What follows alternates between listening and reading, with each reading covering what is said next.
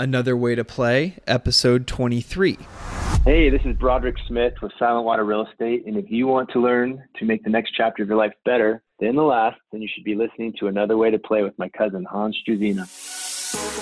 Welcome to Another Way to Play, your wake-up call to finally make a difference by creating a life defined by freedom.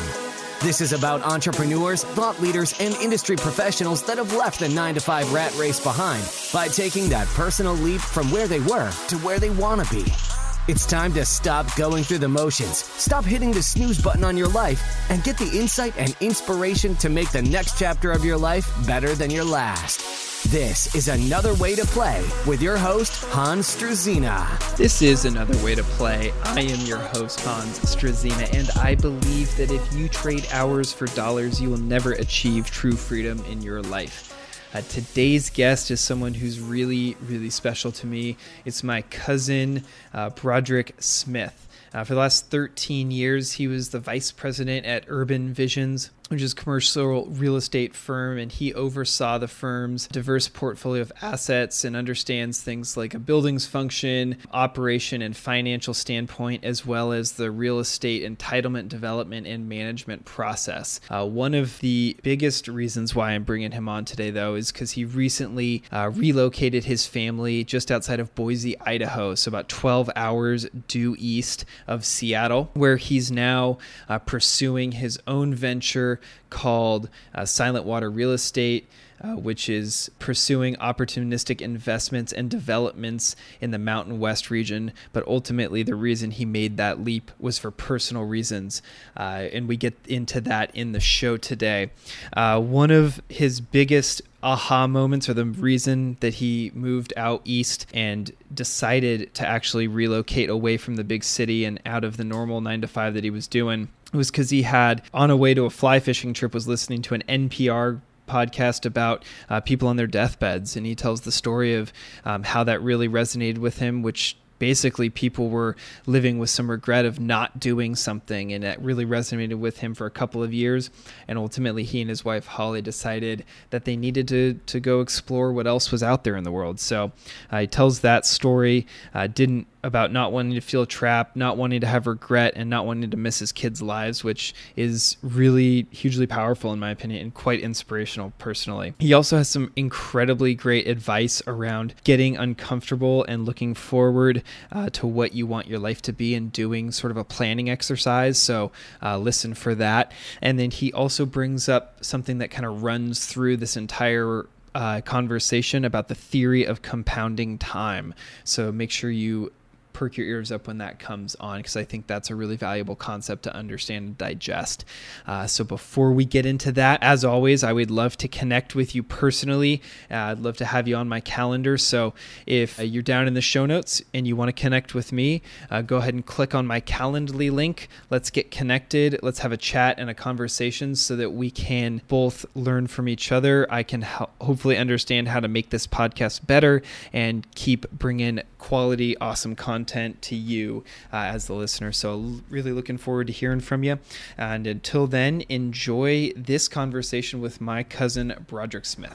Broderick, thank you so much for being a guest on the show. It's a real pleasure and honor to have you, especially as a family member, on the show. Hey, you got it, Hans. Thanks for having me on the show. Excited. It's great. Awesome. Well, given the intro and kind of given the audience a little bit of background on you, but why don't you build us a little bit more context and tell us kind of where your journey began? Yeah, I grew up outside of Seattle, Washington. I was really cool experience. My family grew up about 30 minutes outside of Seattle. At the time, it was considered really the burbs, lots of woods, and spent most of my time outside in the woods with my sister growing up. And I got to go to a really cool private school for a lot of my life. It was actually on a farm, about 60 acres. Rode a Metro bus about 30 minutes to and from campus each day, and it's a really cool experience. Prepared me well, I think, for college and my career in general. Right on. And, you really stepped into a pretty serious role in the Seattle real estate scene, obviously, through our family connection as a big influence in that. Can you sort of expand on, where that took you out of college and how it got you into Sun Valley ultimately? Yeah, absolutely. So let's see, I think I graduated high school 2002, and I liked high school. I always did really well in school, which is great. But I didn't love high school. I lost interest in around ninth grade, and I still did well, but I didn't apply myself to certain areas. And for instance, history, but I knew I wanted to get out and do something business-wise like my dad. College was different because I went to Santa Clara University and I got into the finance program. And I realized, whoa, this is pretty cool. This interests me. Business school, finally, it's here. I skipped a lot of class, actually, don't tell my boys, but history and things like that. I was like, look, I'm here for my business program. I got a nice liberal arts education at Overlake. But, I really focused on the finance program and had a good GPA and got that finance degree, and I was ready to enter the real world. And as you mentioned, my dad, Greg, was in the real estate investment development arena. And I honestly was going to go try to get into the tech world. And, it was around 2004. A lot of my friends in my fraternity were getting picked off by Facebook and Google at the time. And, I'm probably an idiot in some regards for not going that direction, because I can tell you they're doing very, very, very, very well now, given the time. But, I picked real estate, and I am so happy I did. I started working with my dad immediately out of college when I graduated as a property manager, and that role evolved into financial analysis role, and eventually was promoted to vice president, about 11 of us. And we had such a ball, right? A little company called Amazon, a bookstore we all know, just took over the Seattle market, and it really boomed. So we developed, I think, 1 million square feet of space and entitled another couple million square feet. And I had the time of my life, so fortunate for the experience, and I had no complaints about it whatsoever.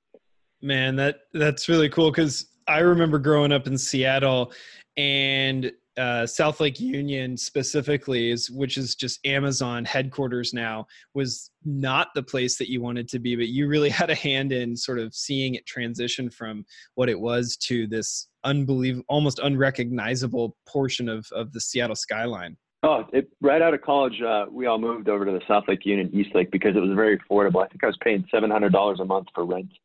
Lived with my best buddy Toby, and we, we'd go out, and there's some great dive bars in South Lake Union. There was not a single high-rise around there, and it's so funny to go on Google Earth right now, and you go on their little time lapse and throw the slide back to 2006, and you go, oh my God, it's just amazing the transformation that happened. So yeah, I feel fortunate to have been the right place at the right time, have that experience, and be part of it.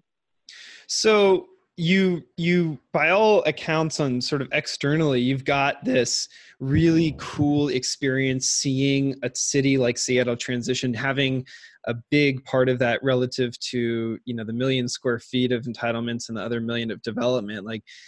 So what changed for you ultimately, and talk to us about your transition from that to moving out to Sun Valley, which is quite different. Okay. There's a couple things. I'll tell you, when Holly and I started to have kids, my whole perspective on life changed, like literally instantly. And it's something really, I don't know how to explain it to anyone unless they've had kids themselves. You can't be selfish anymore, and you can't just live for yourself anymore. Mm-hmm. So kids changed me somehow. I'm not sure how, but I really remember the moment I had an aha, and that was driving over Snoqualmie Pass. I was heading to Eastern Washington to go fishing. And I love podcasts, and driving over that I-90 Greenway is just amazing. So it's a good time to think. There was an NPR podcast. I think it was NPR, but I was listening to an interview with folks who were basically on their deathbeds, and it was kind of morbid if you think about it. But the question was, what did you do in your life that you regret? Literally every single person said, I regret not doing this. I regret not doing this. That really stuck with me that night and that weekend, and for the next year and the next 2 years. I felt like for a couple of years now, I was actually in the movie Groundhog's Day. It probably would date some of your listeners, but basically Bill Murray's stuck in a time loop, and he keeps waking up, living the same day over and over. And I just didn't want to be Bill Murray, stuck in that cycle, waking up 30 years later, my kids are gone. But here I was, I'm busting my butt 12 hours a day, plus seeing my kids for less than 30 minutes a day, eating dinner with Holly by 8 and crashing so I could do it again. I wasn't sleeping much. My blood pressure was actually really high. And I was really feeling trapped. We had our third boy. I knew I had to do something or I was going to wake up in 12 years with a big regret. So Holly and I talked. We put a date down. We listed our house for sale. It was pretty crazy. I just realized money couldn't buy me the family time, and you can't take it with you. So I think that was really the transition. At the same time, Seattle has really changed. It's kind of unfortunate, but I don't really like the state of downtown right now for a bunch of reasons, and it wasn't where I wanted my boys to be. Mm-hmm. So we thought, where would I want to be? And Sun Valley was a place that really aligned with my values, and I thought, let's try it. Why not? So we sold our house. We literally packed a U-Haul up and drove over here without a place. So it was crazy. I think Holly thought I was nuts. A lot of my friends thought I was nuts. A lot of Holly's friends thought she was nuts because she was part of this decision. But we have no regrets. It's super cool. I mean, like I've told you before we started recording, like I really respect the decision, and I've been really mulling on it since the first day I heard you were doing it just over a year ago now. And we connected again over at our family reunion back in August, and it really has sort of resonated with me of like, there are so many different ways to pursue happiness and pursue freedom other than just climbing a corporate ladder. And that's obviously a big theme in this podcast. Relative to your friends and some of your colleagues and whoever else was sort of calling you nuts at the time, what do you think ultimately broke you away from that line of thinking and into something that was more aligned with what you and Holly wanted to do? It's a really good question. Growing up, I grew up I had a great experience, right? Really had no barriers. My parents were there for my sister and I and really fostered us, and everything we needed was there. We got a great education, and I just loved being with my family and my sister and my mom and dad, and respected the family. And I wanted my three boys to have that experience with Holly and I. So they weren't going to get that where I was at in Seattle with my career. I was 35. I'm now old, I realize. So I think that was just really important. I just realized, what are my values? I like being outside. I like being with my family. And I thought Idaho was a really interesting place. It's booming. There's a lot of opportunity here. So we circled it on a map, and Holly and I would sit there and talk about it at night and realize that's the spot. Man, that's really cool. So there was a combination of like thoughtful influence as far as, breaking down like what is happiness and what is freedom to us, as far as, we want to be outside, we want to have family time, and going back to then just ultimately taking that risk and taking the leap and giving it a shot, because you packed the U-Haul, as you said, with no real landing spot other than a circle on a map. Yeah, it was nuts thinking about it. It was stressful. I mean, it was fun being here, but we were stressed out for about a week or two figuring out where we're going to live. But we found a rental pretty quick and moved in, and things started to settle down. Was there a time that you got out there and you were like, oh, this was a mistake? Or have you just been pumped from the moment you arrived? I can pre-move and pre-leaving the company. I can't tell you how many sleepless nights I had, because it's a really big decision to pivot left that hard or right, or whichever direction I went. So yes, before, tons of sleepless nights. And then once I got here, there were some times where I'm going, what the heck am I doing? Right. I had an amazing career, really cool opportunity, right, to be part of this family business with my dad. Mm-hmm. And to leave that, I had to put, I don't know how many hours of time into that. So, but all that said, I think you really have to think about, your decisions. And I thought about it. This is what I decided was best for our family. It's awesome, because in just the last 10 minutes we've been talking, you've been suggesting, going back to the core of the family, and you had this great family upbringing and you wanted to provide that for your three boys, which I think is maybe rare these days, just to have that sort of forward thinking, like, what is the next 10 or 20 years going to be like if I don't change? And I can totally relate to that relative to my Olympic pursuit, because I thought about myself as 40, physically just not being able to perform anymore, and wondering, like, if I stop now, would that 40-year-old version of myself be okay with what I got out of the sport? and helping that or having that make the decision for me. And it sounds like you sort of thought forward and thought, like, if I go 12 more years on this path, where are we going to be, and am I going to be happy about it? And turns out the answer was no. So you did something about it. Exactly. And I think that's the hardest thing for people to do, is to do something, because it's really an uncomfortable feeling. But I think it's good to put yourself in uncomfortable situations. Yeah. That's my number one recommendation to people, is really put yourself in uncomfortable situations. That's when you learn. And look, if you do something, you make a mistake, you can always, cut left again or go back, I think. And that is sort of the funny, like, safety ripcord, right? Like, you can always move back to Seattle. You've got a huge level of skills. You've got a network there. You've got whatever you've got, and you guys could probably plug back in if you wanted to tomorrow pretty quickly. So relative to, like, making these jumps, I imagine people have asked you about it since it's been just over a year now. Like, what do you tell them about potentially making a move or a big lifestyle shift, and how to, like, think through that so that it makes sense for them? I would say, here's my recommendation. I'd say, map out your life, right? I think that's such an important exercise, and that's what I really started doing. So sit down, and you're thinking about the next 12 months, take a weekend and assess your life, write it down. What do you like? What don't you like? Use OneNote. There's actually a bunch of templates out there you can do. I came across a cool template that helped me start to map things out. And so I said, what do I love? What don't I love? Who's most important to me? I really dove into my career, which I love, and love the industry. But it felt really good to map out my life, and I think it helped me see clarity, and I think it can help other people as a tool. And then you can revisit that tool, over the next few weeks, months, and years, and use it as a guide or foundation when you're feeling stuck, because everyone gets into that place. You're in a rut, right?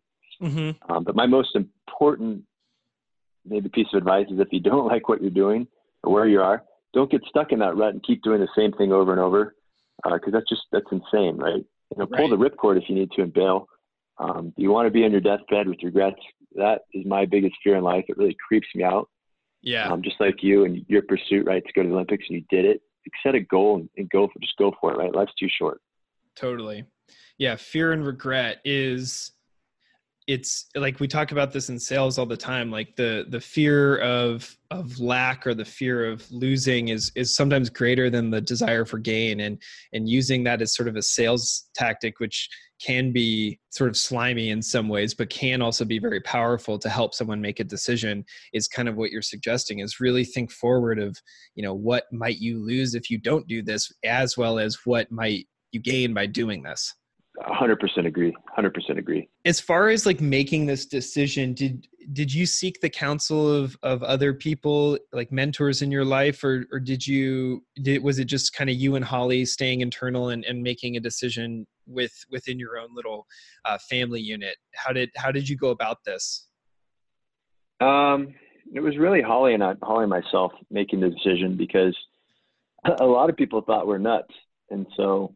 And, maybe we are, we still could be, right? But we're happy. So Holly and I kept it to ourselves. We started once we set the date, we started to tell people once we knew we were going to do it. I had to do a lot of planning with this. I decided about a year before I moved. Mm-hmm. We set the day to talk to my family, talk to my dad, especially given the office and what we had going on, to plan. But ultimately, I did not have a mentor in this regard. It was Holly and I. It's crazy, because I think there's so much advice about get a mentor, go out and, find someone who's doing what you've done. And you guys sort of took a different route and went somewhat blindly forward and just decided, like, what do we want? And I think, and clearly you pursued that and went for it. In that pursuit, did anything with your professional career or your pursuits professionally change drastically relative to, like, your definitions of success in a career? Absolutely. I would say I got stuck in a kind of a rut for a while, where I just was really focused on money, to tell you the truth. And that's good, right? And I do think that can bring you freedom, but I think life's short. So you really got to take care of yourself mentally and physically. And I was not doing that. I'd say rough 2012 to 2018, I was burning the midnight oil, 12-hour days, and I wasn't getting any sleep. And I really wasn't happy, right? right? I had 3 boys. The sleep I did get just sucked. I was kind of frustrated, to tell you the truth, in Seattle for a variety of reasons. And it was just a horrible feeling that clouded my conscience. So I decided, hey, financially, I've had a time of huge success, super thankful. I'm glad I put in the hours. It paid off. But towards the end, with my growing family, being tired and frustrated, I really wasn't present with them when I was hanging out. And the same with my friends. I just wasn't present mentally. So that's success. So I kind of took myself and redefined success, making sure I didn't define it merely from a financial standpoint, because I was doing that for a while and it was just the wrong approach for me. Ultimately why I made this drastic move. I didn't want to be 80. My body's falling apart. And, I have a bunch of money saved up, but I can't go buy the family time and things like that. It's gone. So I reshifted my think.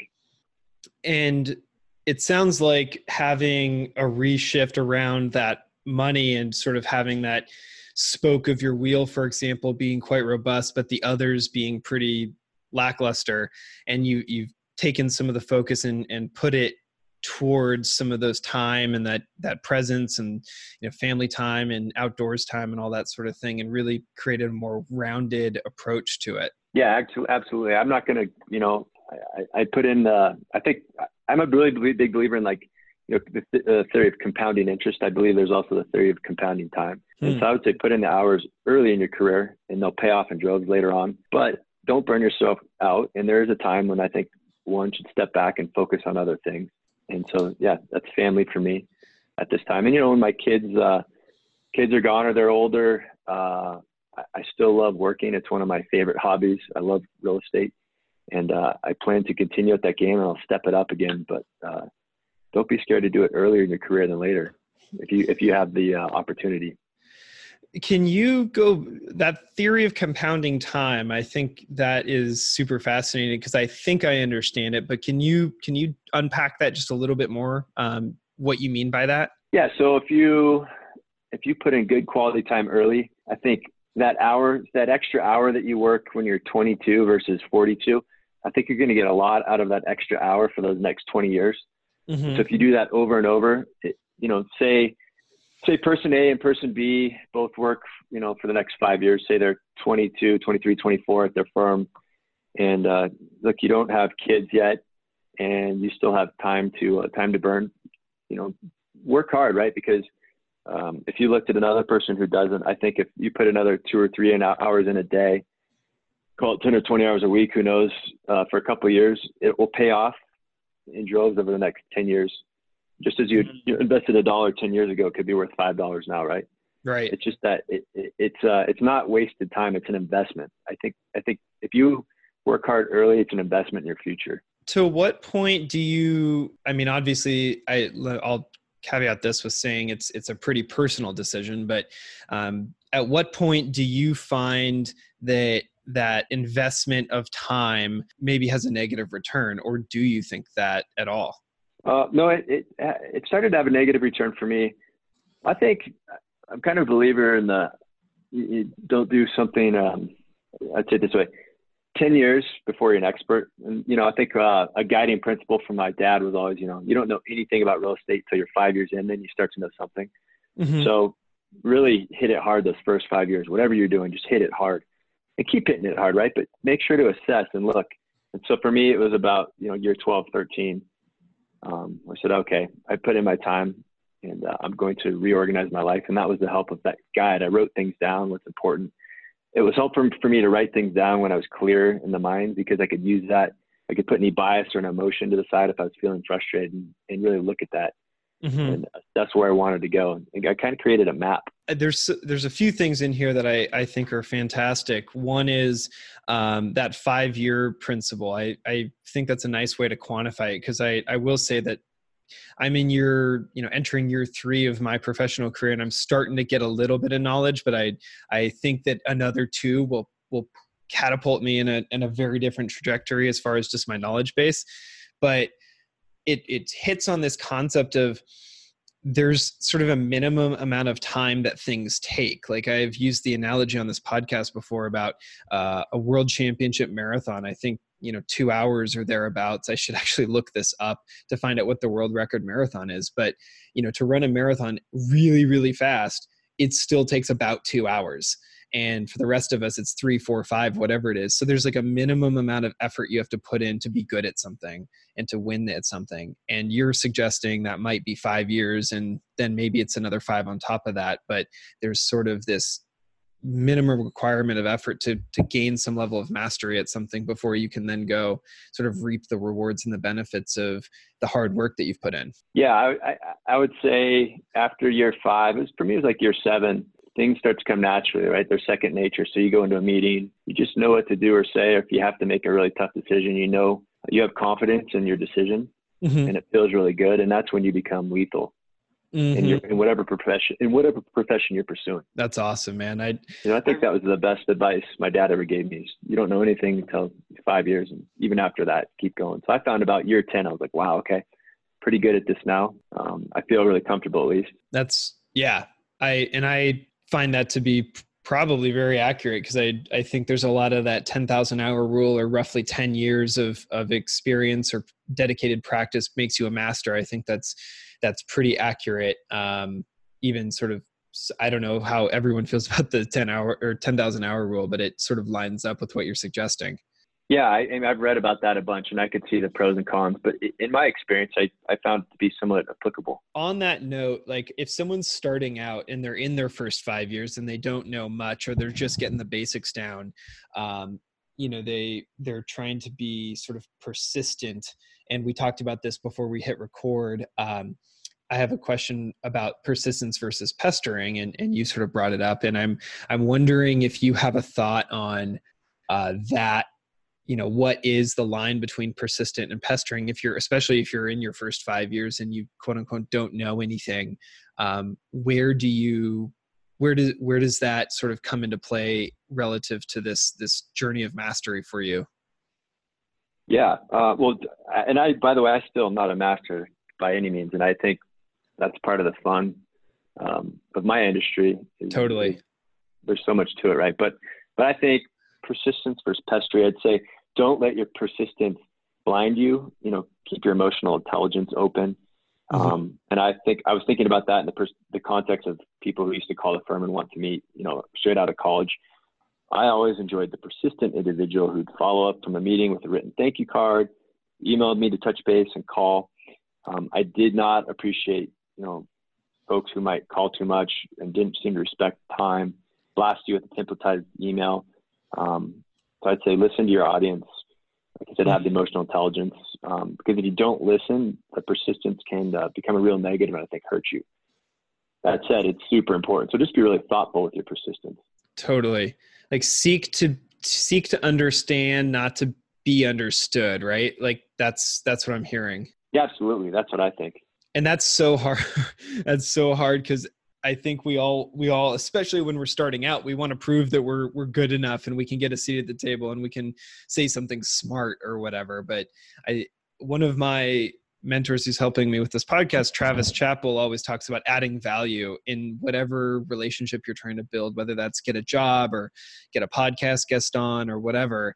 Like, how can you try and add at least some value to that person, even if you don't have money and experience and all this sort of thing? Like, there's always a way to be persistent, be respected, like you said, with the thank you card and the courteous email or the thoughtful this or that, as opposed to the templated spam every 2 weeks until, someone buys or dies. Exactly. 100% agree. Just be really thoughtful. And it's fun to watch the people who are really persistent and who I noticed were thoughtful, and where they're at now. It always seems to pay off. Why do you think that is?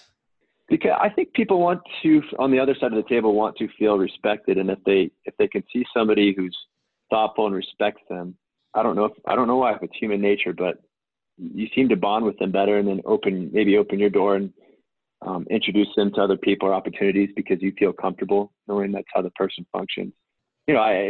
Brokers, cold calling, right? There's different styles and strategies, and it can take 5, 10, 20 hits on something, right, before something comes of it. If you're looking at an opportunity, it's just the ones that are thoughtful, unique, different.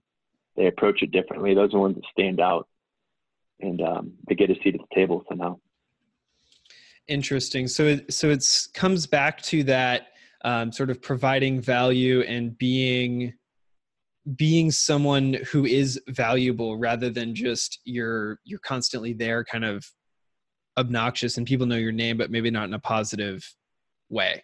Exactly. Well, transitioning a little bit toward, because we're getting sort of towards the end of our time, and I want to respect your family time as well as whatever work you got to do today. So a couple questions about looking back since you started in the real estate industry 13 years ago. Like, if you could sort of take a sticky note and write something on it and hand it to your younger self, say when you were first starting out, what might you write on that? That's a great question. Let me think about that. I would say if I was starting out, I would have mapped my life out earlier. I couldn't have fit that on a sticky note, but I would have mapped my life out earlier and my goals and really reviewed them more often and created kind of a weekly sit down and look, where am I at? Am I on my path? Am I off path? Why am I off path? Or what am I doing that's leading, that's pushing me forward and faster? So I'm kind of a believer in that exercise. I think it was super helpful. And, I would say do not procrastinate if when it comes to unhappiness. So if something's making you unhappy, pull the ripcord, identify it and deal with it. Don't have it lingering inside, because I think that can cloud your judgment and it can be kind of a block to moving forward. Totally.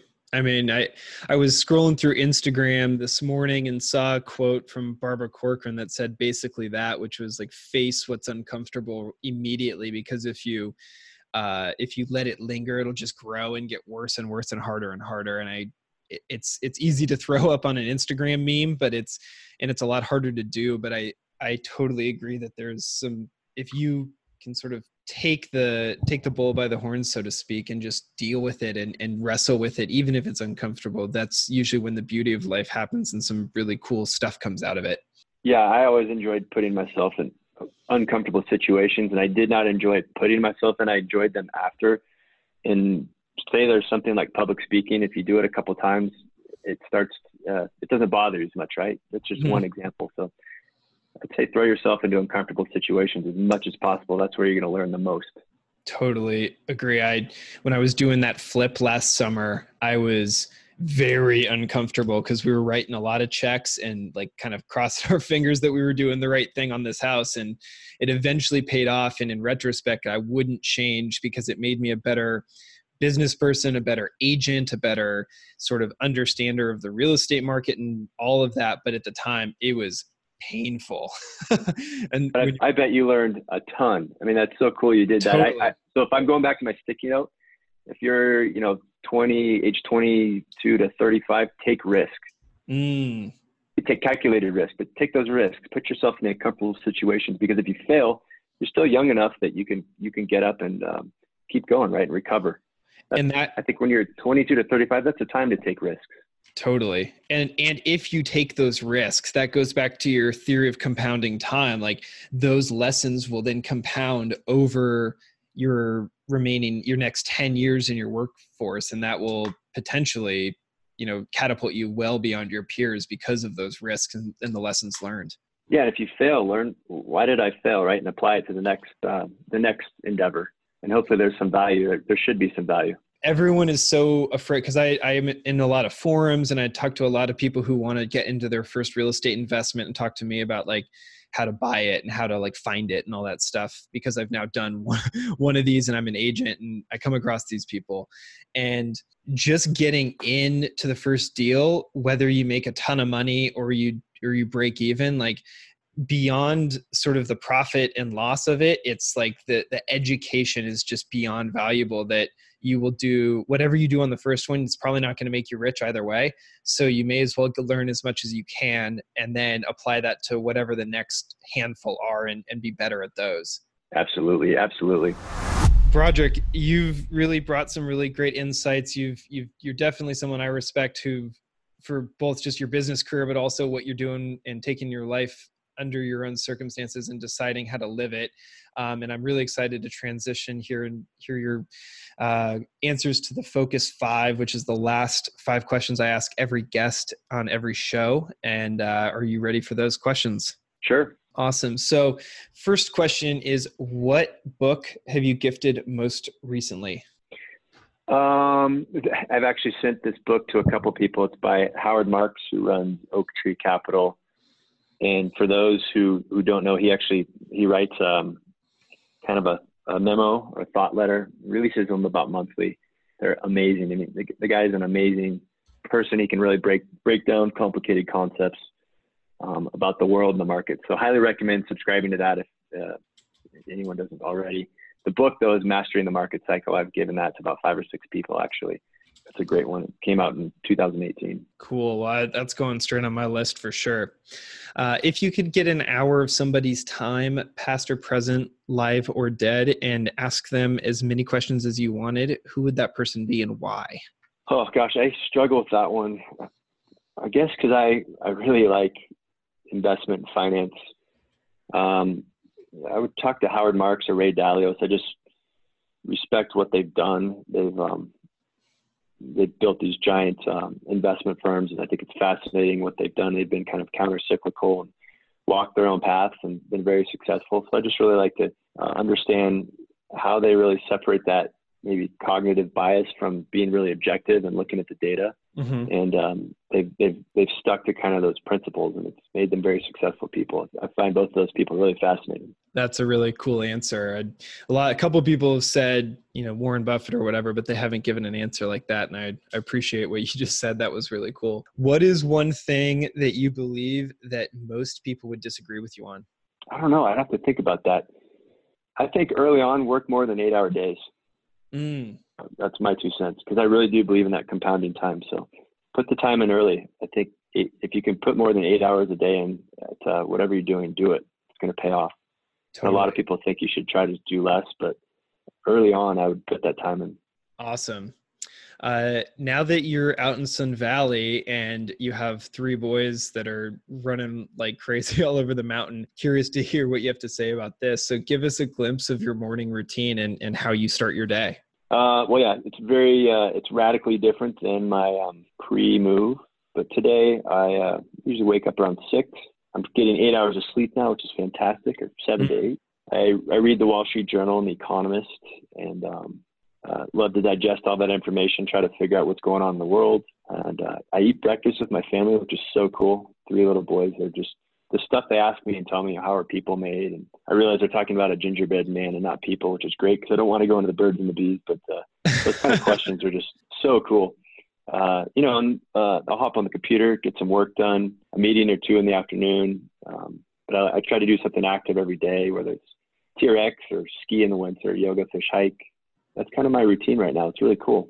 I'm doing the CFA, so I'm pursuing level 2 right now. So I start that up, but a lot of studying in the morning for that as well before everyone wakes up. And you're starting a new venture now. Can you tell us just a little bit about that and what it is, and then where we can learn more about it? Yeah, so trying to take 13 years of experience in commercial real estate and still apply it. I don't want to give that up. I'm actually really passionate about it. It makes me happy. I think real estate is a really cool world to be in because it's everything from marketing to finance, but just placemaking in general is neat. So I started Silent Water Real Estate. We have 0 deals. I have not done a single deal. Looking at a lot. Maybe I'm a little contrarian, trying to figure out where the world's at right now. But the goal is, opportunistic investment in cool mountain towns, kind of the Mountain West. So really interested in Boise, for example. The demographics and the growth there is unbelievable. I think there's opportunity in Ketchum and Haley, just Sun Valley, the towns around here, because the opportunity to work remote. There are a lot of people my age moving here right now with families for the exact same reasons, predominantly migrating from San Francisco and Seattle. It's unbelievable. So awesome. I hope to look at some workforce housing in general. I'd love to get in the commercial office again. There's not really a huge market in Boise, but I think that will change. Fantastic, man. And then what is the best place online that people can connect with you? LinkedIn is great. If you want to connect on LinkedIn, feel free to ping me. That's probably my go-to right now. Right on. That's a great place to network and learn about people.